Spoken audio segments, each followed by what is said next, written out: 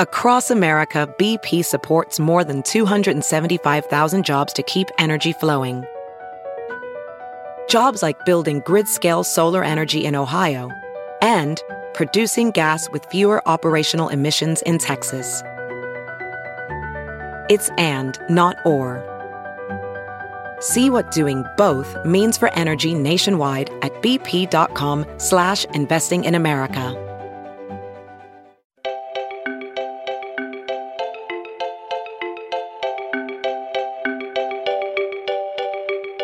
This is the Victor Davis Hanson Show. Hello, ladies and gentlemen. This is the Classicist. The namesake of this podcast is the Martin and Ely Anderson Senior Fellow at the Hoover Institution.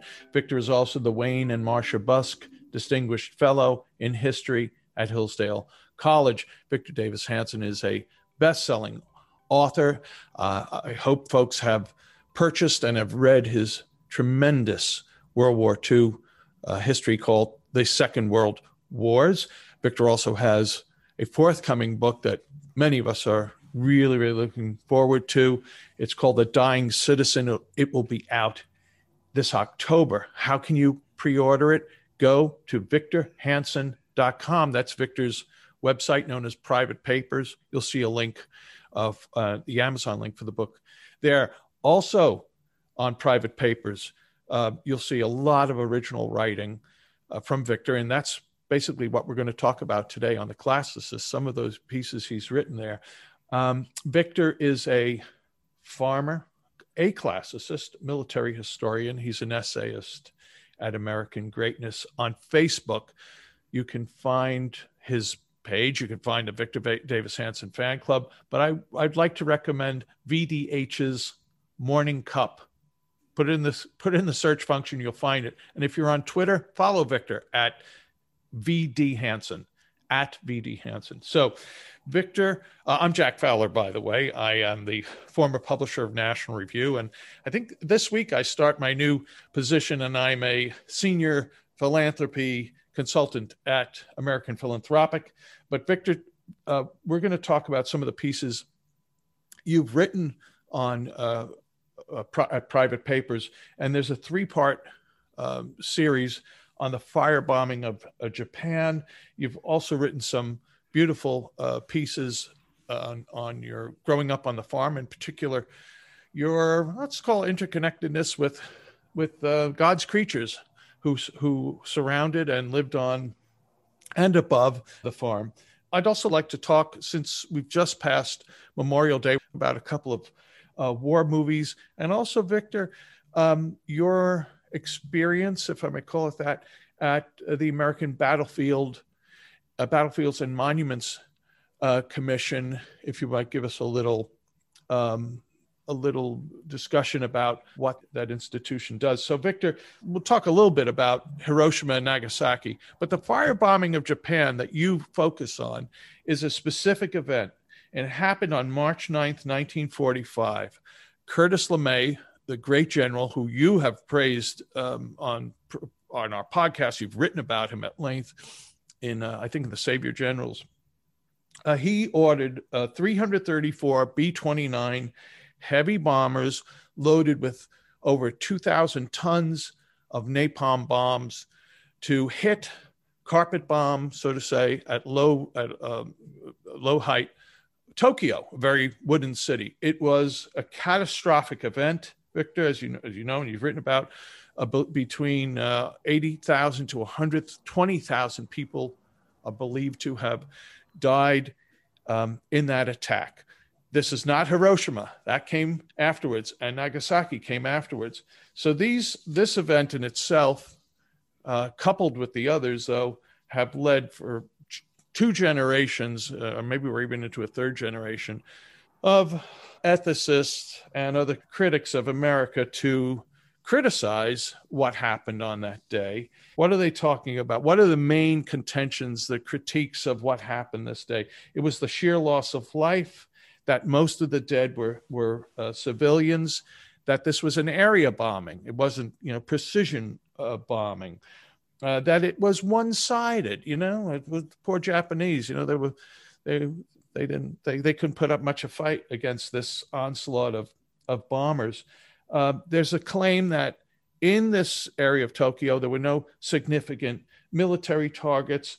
And then this kind of 2020 hindsight view, which I think is truly bogus, but well, the war was ending anyway soon. We know that now. I don't think we knew that then. Why kill all these civilians at this point when World War II, or the war in the Far East, was going to end? So, Victor, these are the claims that have been repeated over. They're taught in schools. Of how many millions of hours have been spent discussing this? But you take this on. If you want to contend with any, as I explained the events, please do. But talk about the validity or the invalidity, Victor, of this really important and truly catastrophic, but important event during World War II. Well, I mean, we start with the facts that the March 9th, and it extended into the early hours of March 10th, fire raid by this huge fleet. I think actually 290 or so, 280 had bombs, and then there were these other pathfinders that made up that dropped incendiary marks where to follow them. But that was the most lethal attack, I think, in the history of warfare.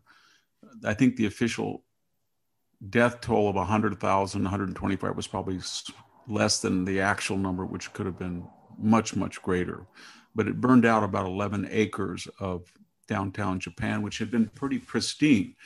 And it used to be that when we talked about amorality in the West in World War II, people focused on the British bombing and the American bombing the next day at Dresden and to a lesser extent Hamburg. And it was considered not necessary, and we suddenly decided Bomber Harris was a war criminal, et cetera, et cetera. But recently, I think part of the woke decade, we've gone over now to the Japanese bombing and entered another criterion that, unlike the Germans, this was a different people racially, and that therefore white America hated the Japanese in a way that they didn't even hate the Germans. So while they burned American bombers, dropped incendiaries on Dresden, they really dropped them on Tokyo. And therefore it was a war crime, or it was unnecessary, et cetera. So these three essays that are on the website, victorhansen.com, I just tried to go over the traditional criteria, how you judge that, and let the reader judge for himself. But the Japanese army military in World War II killed more people versus the number it lost, that death ratio, than any other military, including the German army. By that, I mean of the 65 to 70 million people, about 80% of those that were killed in World War II, of that large figure, about 85% were out of uniform and they were killed. And the vast majority were killed by German and Japanese soldiers. But Japan in particular, largely because of its 15 million plus civilians that it butchered in China, and the 5 to 7 million Asians that it killed, the 500,000 Allied troops that it killed, or they executed, or were lost in experiments or prisoner of war camps, versus the 3 million that it was lost. And that is lost sight of. And what that meant was, Jack, in that last year of war, the worst month of U.S. casualties was April 1945, not 1942, 43, 44. And people, after the Okinawa disaster, they said, you know what? We've got to continue this bombing that started a month earlier. And they didn't know if the bomb would work. A lot of people didn't know about it. And so there was a sense that you can't invade the Japanese mainland because it'll be a bloodbath. The second thing is, there was no way that you were going to avoid that campaign except with a B-29, this new experimental bomber that had been rushed into production. Huge bomber, much, much bigger, a third as much larger as a B-17. This was the real fortress, not the flying fortress. We were told the super fortress. It could fly at 240 miles an hour. It could go up to 30,000 feet with its crew of 11. The The 50 caliber machine guns, and in some occasions a 20 millimeter cannon, they could be synchronized by a central fire control gunner. It was a computerized system. It was pressurized.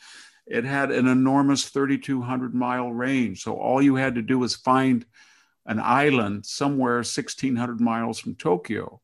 And they found it in the Mariana Islands, Tinian, Guam, and Saipan.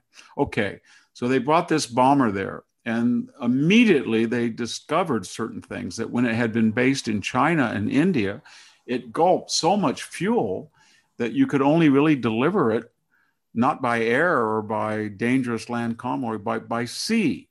So you had to have these huge 7,000-foot runways. The second thing they noticed was the air over Japan was turbulent because of the jet stream, and it could go from anywhere from 60 miles to 200 miles an hour at certain elevations. And the Norden bomb sight was not as accurate as people had said. The improved Norden bomb sight was not accurate. And then they discovered that while in theory you could put in 10 tons of explosives, but when you tried to go up to 30,000 feet, the engines overheated. And then they discovered that when you're flying largely at night, 1,600 miles one way over the empty ocean, you only have about 20 minutes of airtime. So if you're going to a traditional bomb run and you get a clouded target, you have to make that huge loop and go back again. Right. And B-29s were running out of gas, at least until they got Iwo Jima. And so the whole multi-billion, and this was a $2 billion project, twice the cost of the Manhattan project. It was a mess. And they were bombing off target. They were losing planes at a rate at that point of about 2%. And you do 35 required missions and 70% of your planes are gone. Right. So they brought in a 38-year-old, what they thought was a maverick. He was a brilliant Curtis LeMay. He had revolutionized fighter tactics. He was personally courageous. He'd flown in some of the most dangerous B-17. And they sacked a very moral General Hansel, who wanted to use the B-29 the way it was intended. And LeMay said, you're not getting any results. And within a month or two, he said, I have a new idea. We're going to make this thing into a huge dive bomber. So we're going to go in low at 5,000 or 6,000 feet. We're going to go in at night. We're going to lighten the plane from some of its defensive armament. We're going to load up to 20,000 pounds, 10 full tons of incendiaries, and we're not going to napalm, and we're new Harvard University joint project, I think, with DuPont. And we're going to go in low, and we're going to save the engines. You don't have to climb. We'll get more power. And then once we get on the jet stream, it will not be the enemy. It'll be the ally, because we'll drop these bombs and we'll get a rush. We'll be going so fast at 300 miles an hour, they won't see us. We'll be below the arc of the flak guns. Once we drop them, it doesn't matter if we're on target or not, and the wind will fan the flames. And they said, this will be morally justified for the following reasons. Number one, the Japanese are killing 10,000 people a day, and nobody can stop them in China and Asia and the Pacific. This is the only way you can stop this thing. Number two, they have decentralized fear of precision bombing. They decentralized much of their productive capacity into family-orientated, neighbor-orientated centers of production in municipal areas, sort of like what Hezbollah has done in Beirut. In other words, a propeller would be delivered from a house or a group of houses to a central assembly plant, but it would be very hard for the Americans to fight against all of and bomb and destroy those individual targets. And then they were going to drop leaflets, and they did. But I'm not sure how moral or ethical that was. You get a leaflet and says, you've got to go up in the mountains for the next 3 months because we're going to destroy all your cities. I don't know what you do when the Japanese authorities won't let you. But nevertheless, that was the argument. And so they did it the first raid was on March 9th, and it shocked everybody. The planes came in fast, they came in low, the casualties went down, they had enough fuel to get back, there was less loss for equipment damage, the engines didn't overheat, and the results were devastating. They destroyed half of the industrial potential of the Japanese corridor, centered in Tokyo, and then from March 9th all through the rest of the month, and in April, and in May, and in June, they destroyed about 75% of the Japanese industrial potential. And then they turned the B-29s loose on mining harbors, etc. And so the May said, we don't need the atomic bomb. Once it was dropped, we were destroying cities. And the irony is, in this terrible calculus of war, one thing that Hiroshima did, killing 85,000 people, or Nagasaki 60, it stopped the fire raids. Because remember, the war was over in Europe on May 9th and 10th. Mm-hmm. And we had about 8,000 B-24s and B-17s, and the British had about 3,000 or 4,000 heavy Lancasters that had a bomb load almost like a B-29. Right. I don't even mention the B-25 and B-26 middle bombers. And there were plans to bring a lot of those bombers over to Okinawa, which was only 350 miles. And we were in the process of building these huge air bases. So you can imagine, had we not dropped the bomb in August, we would have probably been bombing from the Marianas as we were, but there wasn't much targets left, but still napalming small cities. And then we would be conventionally and napalming 2 or 3 missions a day with a force from Okinawa that was 2 to 3 times larger than the B-29 force. And we were bringing in another 1,500 to 2,000 B-29s off the production line. So that's what we were doing. And we did it because that generation said, we're not going to go through an Iwo Jima anymore. We're not going to go into Okinawa and lose 50,000 casualties. And right. We're not going to invade Japan. We're going to plan to invade Japan, but we're going to either make it impossible for the Japanese to resist, either with firebombing or then later the atomic bombs. And in the process, we're going to shorten this war, and we're going to stop this killing machine called the Japanese Imperial Military. Victor, what was it about either the Japanese military or maybe influenced by Japanese culture? I'm not sure, but why the bloodlust? Why the 10,000 civilian deaths a day? What was it about the Japanese military that made that part of their standard operating procedure? Well, it was similar to the Nazis, how they differed from Imperial Germany. I mean, that had been a militaristic society, as Japan and the samurai culture as well. But just as the Nazis were able to capitalize on historical developments and manipulate them and propagandize them, so did the Japanese military. And after the failure in the 1920s of constitutional government, a myth arose, partly based on some factual basis, some reality. They said that we lent our Navy and we joined the Allies in World War I, and then we were shut out of the spoils of World War I. We didn't get any colonies, we got nothing. And then we were said to be backward, but we beat the Russians in 1905 and 6, and we sent 250,000 of our best students to France and Britain and Germany and learned artillery and armor and infantry tactics. But most importantly, we lent Japanese craftsmanship to these Western nautical design schools. Right. And we created a bigger Navy and a more sophisticated Navy than a lot of European powers.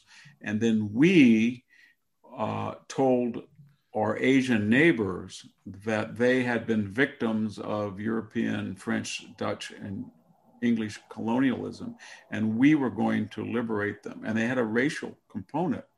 And they said, and we are racially superior, not just to other Asians, but to Occidentals, as they use that term as well. And that was a powerful narcotic for people in the middle 1930s. They bumped into the Russians, of course, in 39, and it didn't work well along the Mongolian border. But in China, they used that racial superiority argument and the idea they were liberating the Chinese from the nefarious fumes of colonialism. Right. And they had superior technology because they were superior people. And then they thrived on the appeasement and the isolation of Europe and the United States. And so what the result of all that is they got an inflated ability of their war potential. And what they didn't realize is that had they just left America alone and not gone into Pearl Harbor and not gone into Singapore, Hitler had already given them basically the entire Pacific Dutch and French colonial system. In other words, they'd already occupied Southeast Asia from France. The Vichy French Right. were irrelevant. And the Dutch East Indies and the Shell oil fields were all there for them to take on impeded. And there was nobody who was going to do anything about it. The United States wasn't going to do anything, and the British weren't going to do anything. And then once they consolidated that empire, they might have gone after Britain while it was tied down in Europe. But what it did not want to do was attack the United States, because the United States had an industrial potential about 10 times larger than Japan. And when you combine the Soviet Union and the British Empire, Japan realized that it was outnumbered, as was its partner Germany, by a magnitude of about 5-1 in terms of manpower, industrial production, military technology production, etc. Here's how the collective, we'll call it an essay, even though it's 3 parts, it's about 2,500 words. I do recommend it. Folks, again, it's at victorhansen.com. And here's how it ends. Victor writes, Japan sowed the winds of war with its atrocities and reaped history's most lethal single-day whirlwind. But the ferocity of the latter, 76 years later, makes us, of a more affluent, safer, and leisured world, wish that somehow we could have been New Testament rather than Old Testament warriors. But then again, the ghosts of those of Nanking or at Bataan, or who surrendered at Singapore, or of those rounded up in China after the Doolittle raid, or of the South Korean comfort women, or of the 250,000 subject to Japanese military crude lab experiments, or of the survivors of the Manila, Borneo, and Malay massacres might, well, beg to differ. So anyway, Victor, this is a wonderful piece. I'm so glad you wrote it. Folks who dig military history, military ethics, it's well worth your reading and contemplating. Victor, while we're in a military mindset today, again, we're recording this right before Memorial Day, which I know is something you take quite seriously. Would you talk a little bit about your one of your former roles? You were, I'll call it a commissioner, I assume it's commission, for the American Battlefield and Monuments Commission, which oversees and administers around the world, I think the Philippines and of course any number of countries in Europe, even in Mexico, the Mexican War, the graves and monuments of America's war dead who are buried overseas. Victor, you were on that commission. Would you talk a little bit about it? And if there actually was any, I assume you've seen any number of them. I know there are dozens of these cemeteries and final resting places, but if there was any one of them that maybe particularly struck you as sacred. Yeah, the American Battle Monuments Commission was formed right after World War I to deal with a new event in American history. That is, 117,000 people were killed 3,500 miles away.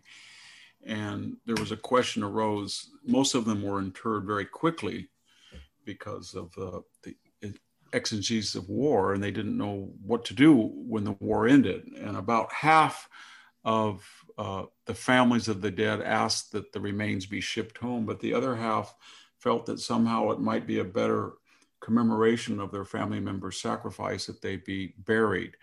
And with typical American precision, technology, organization, and morality, Pershing appointed this commission. And what happened was that we planned these very beautiful cemeteries. And if anybody's interested, there's a wonderful book on the commission by Thomas Connor, a Hillsdale endowed military history professor, that discusses the commission, and you should all look at it. But the idea was that we were going to honor the dead and remind everybody what had happened in World War I. And so we have these wonderful cemeteries, and they're mostly, at least until 1941, they were mostly in Belgium and France, obviously.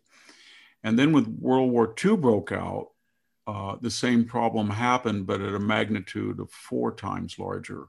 And so when that war was over, by this time the commission had been well established, and there were local groups, believe it or not, in World War I that they would raise when veterans came home in the 1920s or 30s. They said, you know what, we didn't get adequate recognition for our performance at Bella Wood or at the Ardennes, and so they would make their own monument there and kind of endow a church or a statue. And so what happened, the ABM, then these groups died off. The veterans died. Sometimes they were not funded, and they had to make decisions about whether to incorporate these monuments, hence the name monuments as well. And in World War II, about half of the people who fell overseas were buried in these cemeteries. And they have very strict rules about the type of grass, the Carrara, Italian marble, white marble that's used, the exact dimensions. They hire families, to give one example, at the Normandy battlefield, or the battlefield at Ham Cemetery that Patton's buried at. They hire families over generations that are very loyal to the United States. And so a commission member, then it's a presidential appointee, they are responsible for adjudicating the issues that come up about these cemeteries. And they can be from the practical about, there's flooding, or the water table is rising, or the one in Tunisia doesn't have enough water, or we're having political protest, or they can be existential, philosophical. People can say, war is bad, so a European group wants to partner with us. And so out in front of the Normandy cemetery, they want to have a peace pavilion, i.e. they want to get a lot of the attention that otherwise the cemetery does, but for different reasons. Not so much about the tragedy of war and the sacrifice to keep us free, but about the futility of ever fighting at all. And so there was a lot of controversies on that. One of the largest, after the movie Saving Private Ryan, it turns out that about 65 or 70% at the time I was on the commission of all of the attendants to all of the cemeteries. And they ranged from Tunisia to the Mexican War Cemetery in Mexico City, to Punch Bowl, Hawaii, to the Philippines.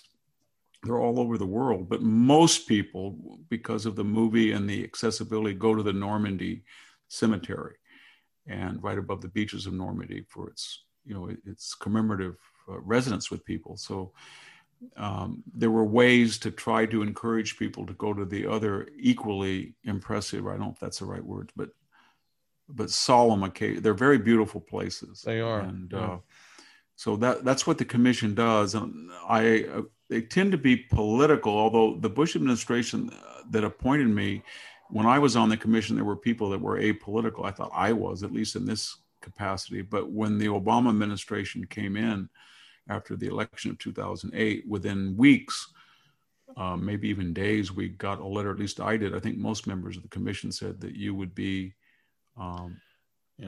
you're resigning, you have to leave the commission. Your tenure is now over, and you have to surrender your passport. They gave each of us a passport if you wanted to visit and inspect all of the battlefields. I did inspect about 12 of them, but I tried not to ever bill the government for it. I always say if I was in Europe or North Africa, I will go and look at a particular and talk to the people who were running it or the superintendent and see if there were any questions or anything that would be brought to their attention. But again, if people are interested, there's a fascinating book by Thomas Connor about the history of the American Battlefield Monuments Commission. Well, thanks for that, Victor. Now, I'm quite the fan of old movies, as are you. I really must tip my hat every year to Turner Classic Movies, which does dedicate Memorial Day weekend to war movies. There are war movies that are truly touching about war. There's some kind of goofy, military related movies. Not that they're bad movies, but Kelly's Heroes or No Time for Sergeants is not exactly, war movie in a class of the best years of our life. But I had asked you earlier before the show, I sent Victor a note, and I'll tell you this, there were 3 or 4 movies that if I saw they were on, I would stop everything, drop everything just to watch them. And 2 of them, Victor, one was the Red Badge of Courage, which is about the Civil War. It's a very short movie. I just think it's terrific movie. And the Paths of Glory, about a trial, and French military trial from World War One. I mean, I also love Battleground and They Were Expendable, the great Robert Montgomery, John Wayne movie. Victor, the first two, I don't know. I'm just asking you. You can have no opinion. I wonder if you had any opinion of Paths of Glory or Red Badge of Courage, and if you have any particular military war movie that really matters to you. Well, those are excellent movies. Kirk Douglas was wonderful in Paths of Glory, and it was a very tragic movie. It was based on a historical incident, a little bit exaggerated, about the mutinies that followed 1916, 1970 in the French army that was finally worn out until Pétain came in and made necessary reforms that stopped people were not getting food that was warm or even edible. They were in the trenches. The wounded were not being attended to. They were sent out over the top in frontal attacks. And finally, a number of companies just said, and actually it spread to thousands, we're not going to do this anymore. We're not going to run into German machine guns. And then they selectively decided to decimate units. And I think they ordered 30 or 40 dead, but they commuted those sentences. But in the movie, 3 of them are executed, even though they're not culpable for any crime individually. But it's a commentary on the insanity of the military establishment in times of war. There's a couple of modern ones that I've really liked that don't get too much attention. We all like, I think Saving Private Ryan was a great movie. Black Hawk Down was a great modern war movie. The Thin Red Line was wonderful, I thought. It had a lot of great marquee actors in it. A little bit earlier, I think people like The Great Escape. George Patton, the movie Patton was good, although terrific. I felt that it shorted really Patton, and the Carl Malden dash Omar Bradley reflected the fact that Bradley was an advisor to the movie. It sounded like he was the judicious, wise uncle that had to constantly monitor the silly, inane, emotional Patton, when in fact it was Patton who was fluent in French, well-read in languages, studious, careful, concerned about his troops, systematic, and was a much more gifted general. You are not the president of the Omar Bradley fan club, I believe. No, I have nothing critical to say of him, but if one were to be disinterested and compare his generalship or his role in World War II compared to that of George S. Patton, you would come to a conclusion even different than the movie, which is supposedly a tribute to Patton. But 2 that I really like, the modern ones, I mean, we can talk about The Last of the Mohicans was a great Michael Mann movie. Black Hawk Down was a great movie. I thought it was wonderful. But there's 2 that I really like, and one of them is Breaker Morant. Oh, yeah. About the execution of 2 Australian soldiers by the British military during the Boer War. And that's based on a historical incident. Although Breaker Morant was a little bit more dubious character than, I think it's Edward Woodward, Woodward, right? The Equalizer, yeah, The Equalizer. He's a great actor. He died, but it's a wonderful movie, and so I thought that was. You're right. That's terrific. My favorite war movie, and this is Das Boot, the boat. Oh, The German. It's a long 2 hours and 40 minutes in German, but Jürgen Prochnow, I think, is the captain. He's a brilliant actor. And it's, again, about the futility of war. There are just scenes in that when they break out and they're supposed to die and they're sitting there dying they can't submerge, they can't move the submarines. And he's yelled at people before, and all of a sudden the crew comes together and they save the submarine. They're going to get back out of the Mediterranean, break out. And when they open the hatch, they just say, not yet, not yet. And they escape. They go up the coast of France. The movie is almost over. They've survived when almost all the U-boats that have been destroyed, and 75% of them were, remember, 40,000 submariners were killed. And then they get to their fortified pens, which were indestructible from area bombing. But I think they're at Le Havre, And they go in there, and then the Mosquito fighter planes that had rockets and machine guns can go and pull up right before, and they machine gun and destroy most of the crew. So they were home and safe. But throughout that movie, it was, what a tragedy that these heroic men have enlisted in a cause that's evil and beneath them. And the captain seems to understand that. So they're very critical of Hitler. But it would be very hard to know what to do when you're trapped into not fight for your country. You're going to be executed or your family persecuted. And yet, if you don't fight, you're fighting for somebody who wants to kill you. Maybe their reasons are better than yours, but that doesn't you can't escape the fact that you're trapped in a tragic lose-lose situation. And that really came through in the movie. Well, Victor, let's end this edition of The Classicist for the Victor Davis Hanson Show, again, by returning to your website, victorhanson.com, Private Papers, where of late you've begun to write about growing up on your family farm. I believe you're fifth generation there, and particularly the other residents of the farm, not the grapes, not the almonds, the persimmons, but the animals that are there now, but that you experienced, knew, dealt with, exterminated, and other things as a child.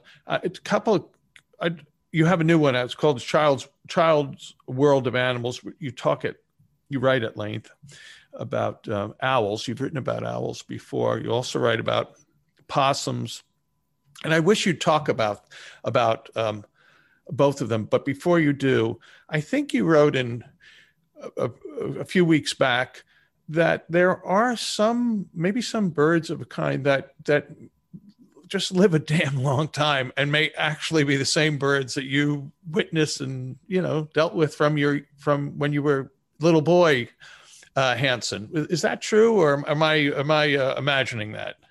Sort of.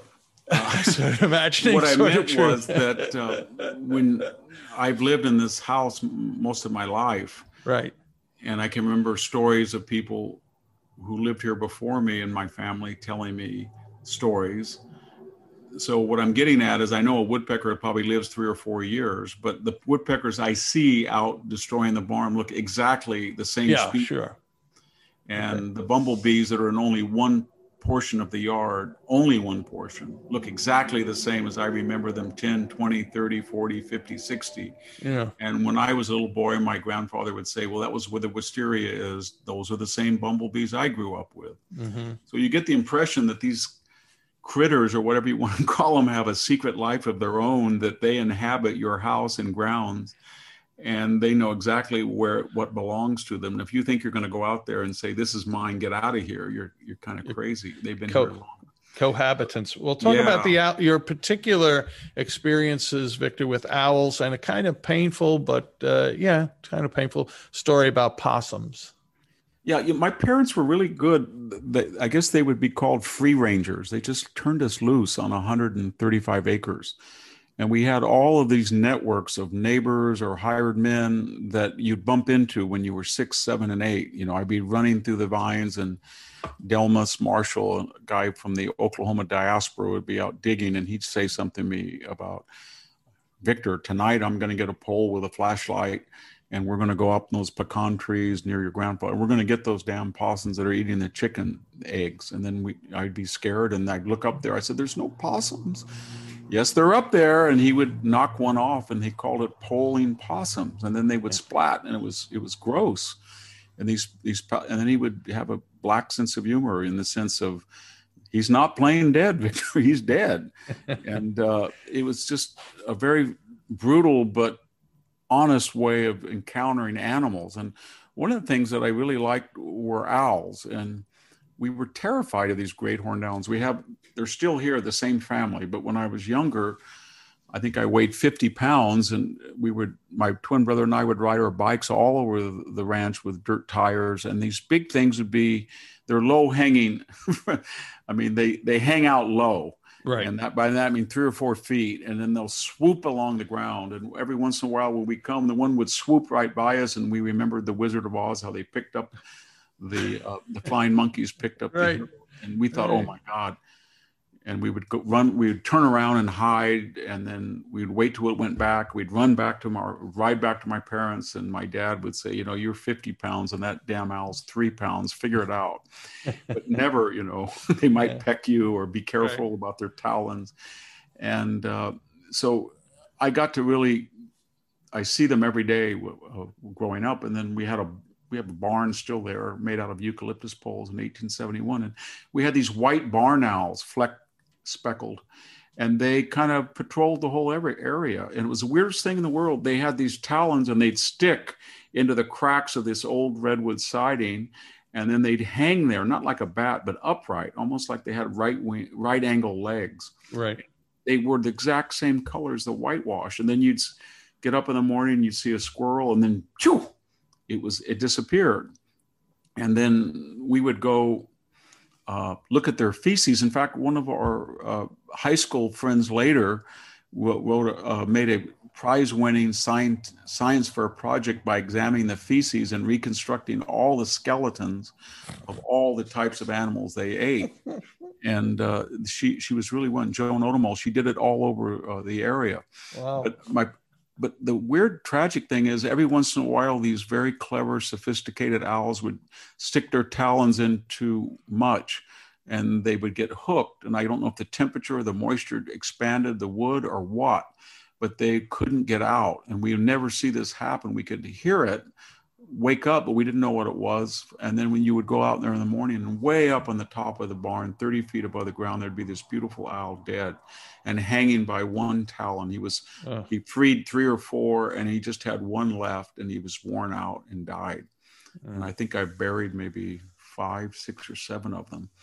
And for the next submission, just as a foretaste, there's another thing. It's called the Enchanted Grove. I wrote it, and this is very interesting, very quickly, but there was no lumber here in the San Joaquin Valley. You had to go to the Sierra, and everybody was planting vineyards, and they needed stakes, and they needed poles for their end posts to tie the wire, and they needed trusses for their barns. And the Sierra gigantea, the Sequoia gigantea would not work, thank God, because they're monumental trees, but they tried it and they split. And it turns out that they couldn't really grow trees because there was no water here. It was a desert before the California Water Project. So they imported the idea of bringing a blue gum eucalyptus species from Australia. And every farm around here had 1 to 2 to 3 to 4 acres of eucalyptus. And these things got enormous. I'm not talking 40 or 50, but 200 feet, 250 feet. And the leaves were full of oil. So when they fell, they were evergreen, but the leaves would shed, and then that oil would permeate the ground, and it was a natural herbicide. So there was not a lot of weeds in there. It was pitch black. And we had a neighbor right on our that had inherited one of these, and you couldn't really take them out because they had enormous roots, and you'd only gain 2 or 3 acres of farmland. And when you did take them out, you couldn't plant anything because the ground had been ruined by the eucalyptus oil over 50 or 60 years. And then the eucalyptus didn't really work. You couldn't mill it. It was crooked. It split. It was as hard as steel. So our barn still has its framework made out of eucalyptus in the 1870s. It's still there. And it's a wonderful wood, and it's good for firewood. But my point is that they reverted to nature.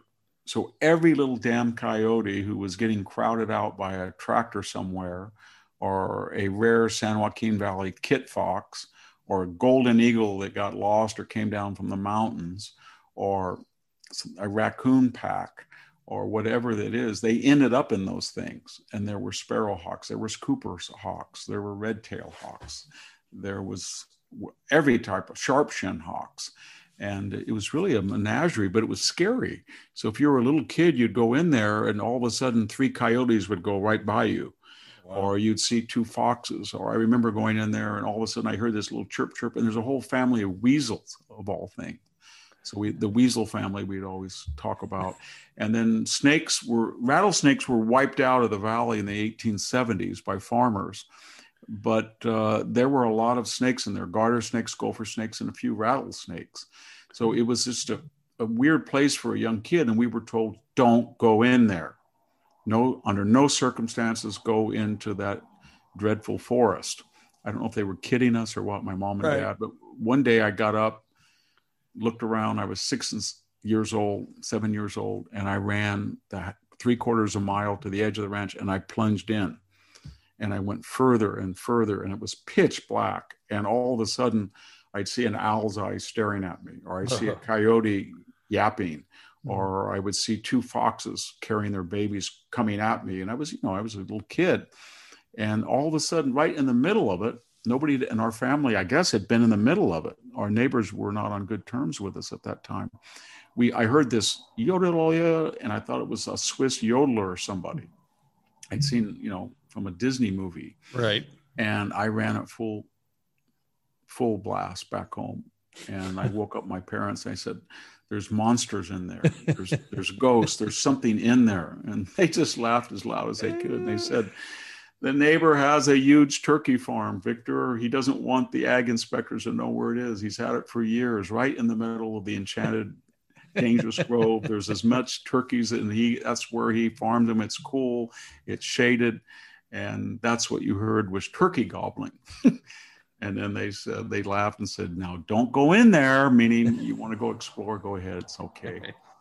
Is the grove still there on your property? Or it is, but the new owners have been cutting it down. I don't know why they're doing that, because it's such a monument, I think, for firewood. But it's gone from 5 acres down to about an acre, and it's been thinned out. And in the 1950s, we had what we called, I guess it's this ethnic slur now, so forgive me if I sound politically incorrect, but gypsy camps, people from Eastern Europe who were gypsies, and when the fair would come, they would participate in, they worked in it, but they would camp out there because it was cool.